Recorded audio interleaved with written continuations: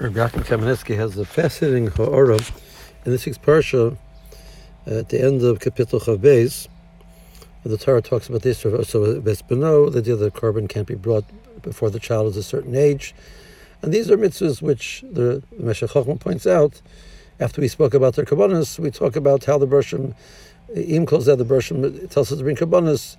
There's a tremendous amount of rachmanas the Brachmei Shemayim has on animals. It's not that the Torah has no respect for the life of animals, etc. The Torah also mentions the mitzvah of noiser in that context, and the Meshech Chochmah does not address what is the message of the prohibition of noiser to this context. So Rabbi Yaakov says, taking the idea that the Meshech Chochmah says, and moving it forward, he would want to suggest an explanation behind the concept of noiser as well. We one time mentioned the Rebbeinu Yonah has a sefer called Shari Avodah, and in the sefer Shari Avodah, he talks about how when a person would bring a korban, there was a feeling of because animal life is similar to human life, they have emotions, etc. So a person would see the life of the animal being taken away in front of him. It would cause a tremendous amount of introspection that maybe he deserves really that to happen to him, and that's the korban chatas, or the korban shlomim is an expression. I would love to be able to give actually my own life to Kadosh Baruch Hu, but I'm not allowed to. So it's not that we devalue animal life; we actually value animal life very much. That is the effectiveness of the korban is predicated on the fact that it means so much to us, and it's not comfortable to see the animal being killed. That's what brings home, and that's what expresses the message of our that we want to give over to Kadosh Baruch Hu our lives, and the animal being the representative in our minds, as if we're giving over our lives to Kadosh Baruch Hu. Now you take the animal and you eat it. So many korbanos are not eaten, but the korbanos which are eaten.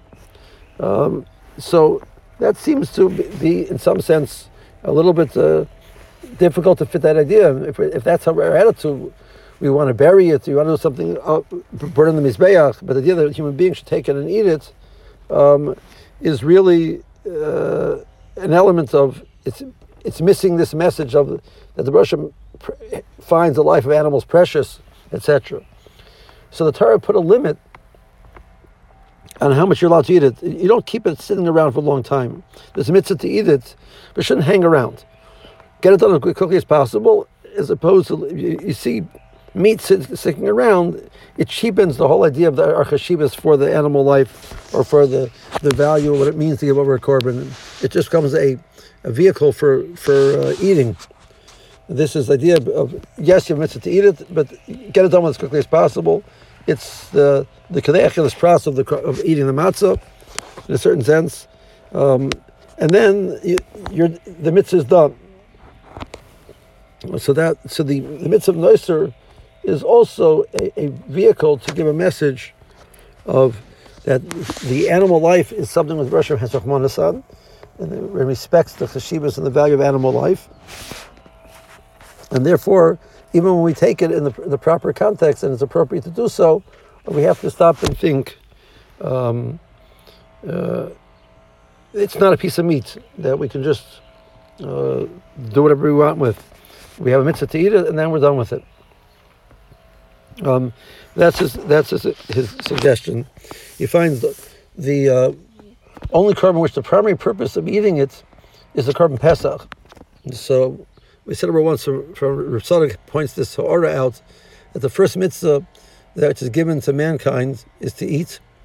The Bershom tells Adam Rishon to eat from the trees of the Gan, and then he says, but don't eat from the Eitz Hadas. Eat from all the Eitzim.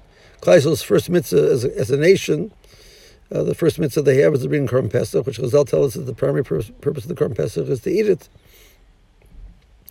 And that it has halachic ramifications as well. That's its purpose.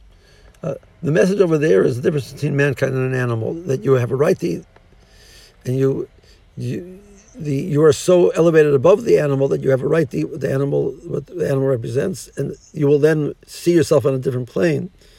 etc. So we're going to balance these two ideas, that there is Klal Yisrael as a nation that has to bring a korban, brings a korban which we eat.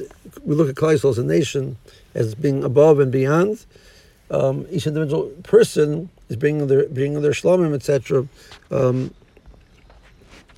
We're going to try and limit the element of the chila which is involved in it. Have a good Shabbos.